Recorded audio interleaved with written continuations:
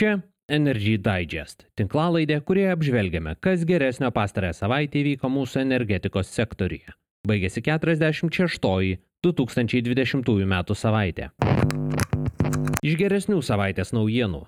Sostinės kogeneracinėje jėgainėje pradėti karštieji bandymai su atliekomis, prancūzai planuoja investicijas į žaliąją energetiką, o dalis dujotiekio su Lenkija užpildyta dujomis. Iš tokių vidutinių naujienų artėjame prie atviro diplomatinio konflikto su Latvija, o nuo sausio brangs elektra gyventojams. Be visų šių dalykų ieškoma lengvatų jūriniam vėjui skirtai uosto infrastruktūrai, o Ignitis siekia derybų su norvegais dėl dujų kainos. Štai papunkčiui. Niekas negalės pirkti mūsų politinės valios.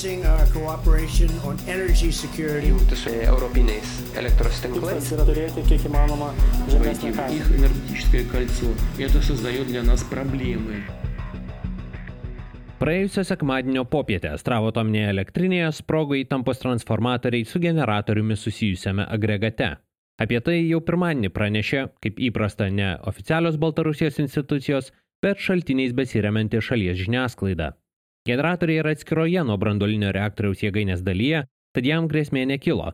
Visgi gedimas, priklausomai nuo to, kokia įranga buvo pažeista, turės būti pašalintas, o tai turės įtakos jėgainės paleidimo grafikui. Tuo tarpu Lietuvos institucijos nusprendė pamiršti pastarųjų 1,5 metų dėrybas dėl prekybos elektra su Rusija ir klausimą paversti diplomatiniu mūšiu su Latvija. Seimo Europos reikalų komitetas paragino Lietuvos vyriausybę didinti spaudimą Latvijai dėl prekybos elektra su Rusija. Parlamentarai išsakė įtarimus, kad į Lietuvos rinką gali patekti Astravo atominėje elektrinėje pagaminta energija, nors jų paviešintas įtarimų pagrindimas, švelniai tariant, silpnas. Būsimosios vyriausybės pozicija regis dėliojama ant tos pačios ašies. Anot Ingridos Šimonytės pagrindinis klausimas čia yra, kas finansuoja visą šitą ūkį, nes anot jos negali veikti daiktas, kuris tiesiog negeneruoja pajamų srauto. Ji taip pat teigia iki šiol negavusi atsakymų, ką vis dėlto reiškia įvairūs miražai dėl metodikos, kuri buvo sutarta ir kuri puikiai Lietuvos įstatymus ir interesus atitiko. Turima omenyje 2018-aisiais patvirtinta prekybos metodika.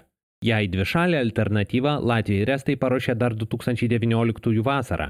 Nauja, tiesa jau su Lietuva derinta taisyklių variantą Latvijos institucijos patvirtino tą pačią dieną, kai Lietuvoje įsigaliojo antiastravinis įstatymas.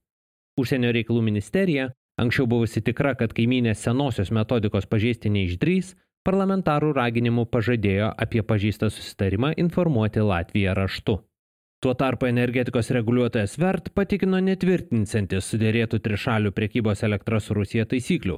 Reguliuotojo nuomonė, jam dalyvaujant sudėrėta metodika nemažina prekybos srautų su trečiosiomis šalimis ir iš jos neeliminuoja Lietuvos infrastruktūros.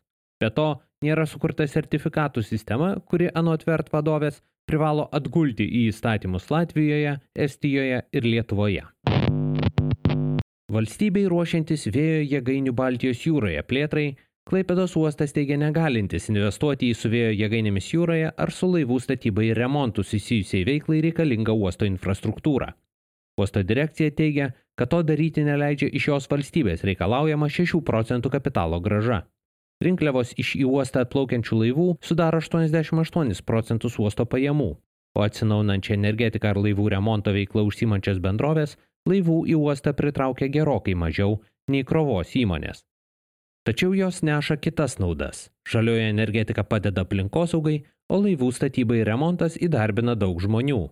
Dėl to susisiekimo ministerija siūlo vyriausybei uosto direkcijos vidutinę metinę kapitalo grąžą iš investicijų į tokioms veikloms naudojamą uosto infrastruktūrą sumažinti nuo 6 iki 2%. Direkcija nurodo, kad pritaikius karantines surinkti jūrinės vėjo jėgainės būtų galima estams priklausančioje Vakarų Baltijos laivų statykloje, taip pat Smeltės pusiasalyje. Apie turimas galimybės skelbia ir Achemos grupei priklausanti Klasko. Svarstoma, kad vietą būsimai gamyklai pasirinks vėjo jėgainių Baltijos jūroje aukciono laimėtojas. Jeigu Seimui pateiktos įstatymų pataisos būtų priimtos iki Kalėdų, aukcionas 700 MW galios jūrinio vėjo parkui galėtų įvykti 2023 metais. Ignitis grupė pranešė pradėjusi dėrybas su Equinor dėl dujų tiekimo sutarties sąlygų. Dėl to įmonių grupė prašo vyriausybės susilaikyti nuo skubotų sprendimų, mažinant paskirtojo tiekimo apimtis ir nesudaryti sąlygų pakenkti bendrovės ir šalies interesams. Energetikos ministerija vyriausybei siūlo beveik per pusę mažinti kompensaciją bendroviai už dujų tiekimo saugumui užtikrinti vykdomą norvegiškų dujų importą. Tai reiškia, kad pusę brangesnių nei rinkoje dujų Ignitis turėtų realizuoti savo nuožiūrą. Paskirtojo tiekėjo veikla buvo gyvybiškai svarbi pirmaisiais dujų importo terminalo veiklos metais, tačiau įsibėgėjus jo komerciniai veiklai, paskirtojo tiekimo funkcija tapo perteklinė. Nuolatiniai terminalo veiklai užtikrinti reikia 4 didelių dujų krovinių per metus. Komerciniai terminalo naudotojai 2021-aisiais nupirks mažiausiai 10.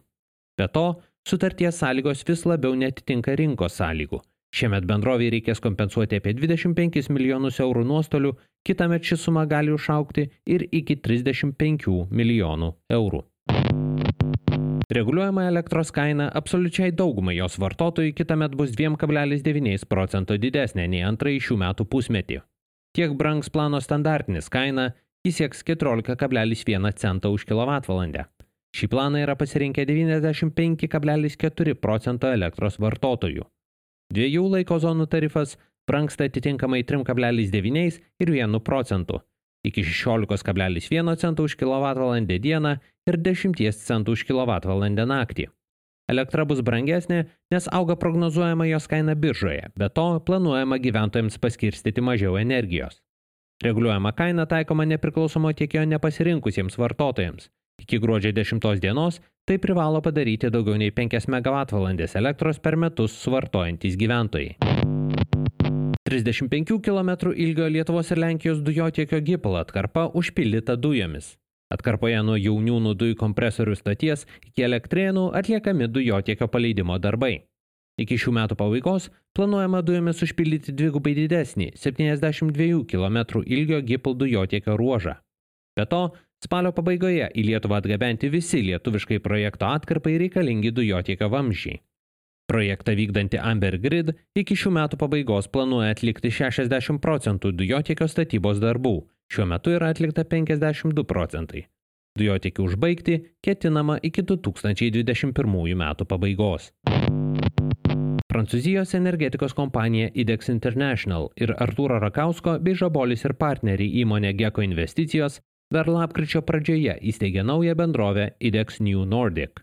Bendrovė žada investuoti į atsinaujinančius energetikos projektus Baltijos šalyse, kur taikosi į centrinio šildymo bendrovės, taip pat energetikos pramoniai ir klimato kaitos projektus. Šią savaitę paskelbta, kad apie pirmosius įsigijimus ketinama pranešti jau kitų metų pradžioje. Tai turėtų būti biokuro ir kitos atsinaujinančios energetikos projektai. Ir galiausiai, Vilniaus atliekų deginimo jėgainėje pradėti karštieji bandymai deginant komunalinės atliekas. Bandymai deginant gamtinės dujas buvo atlikti dar vasarą, o Vilniaus mechaninio biologinio apdorojimo įrenginiuose atrūšiuotos atliekos į jėgainę buvo pradėtos vežti spalį. Išbandžius įrenginius, jėgainė iki metų pabaigos turėtų pradėti komercinę veiklą. Bendra jėgainės elektrinė galia sudarys apie 100 MW, šiluminė apie 240. Planuojama, kad per metus jėgainė sudegins apie 160 000 tonų atliekų ir iš jų pagamins 40% sostiniai reikalingos šilumos. Šiam kartui tiek. Jei tinklalaidė jums pasirodė įdomi, prenumeruokite. Energy Digest rasite bet kurioje podcastų programėlėje. Papasakokite apie tinklalaidę draugams, bendradarbiams, pažįstamiems. Galbūt jiems energetikos naujienos taip pat bus įdomios. Šis podcastas kuriamas to paties pavadinimo naujienlaiškio pagrindu.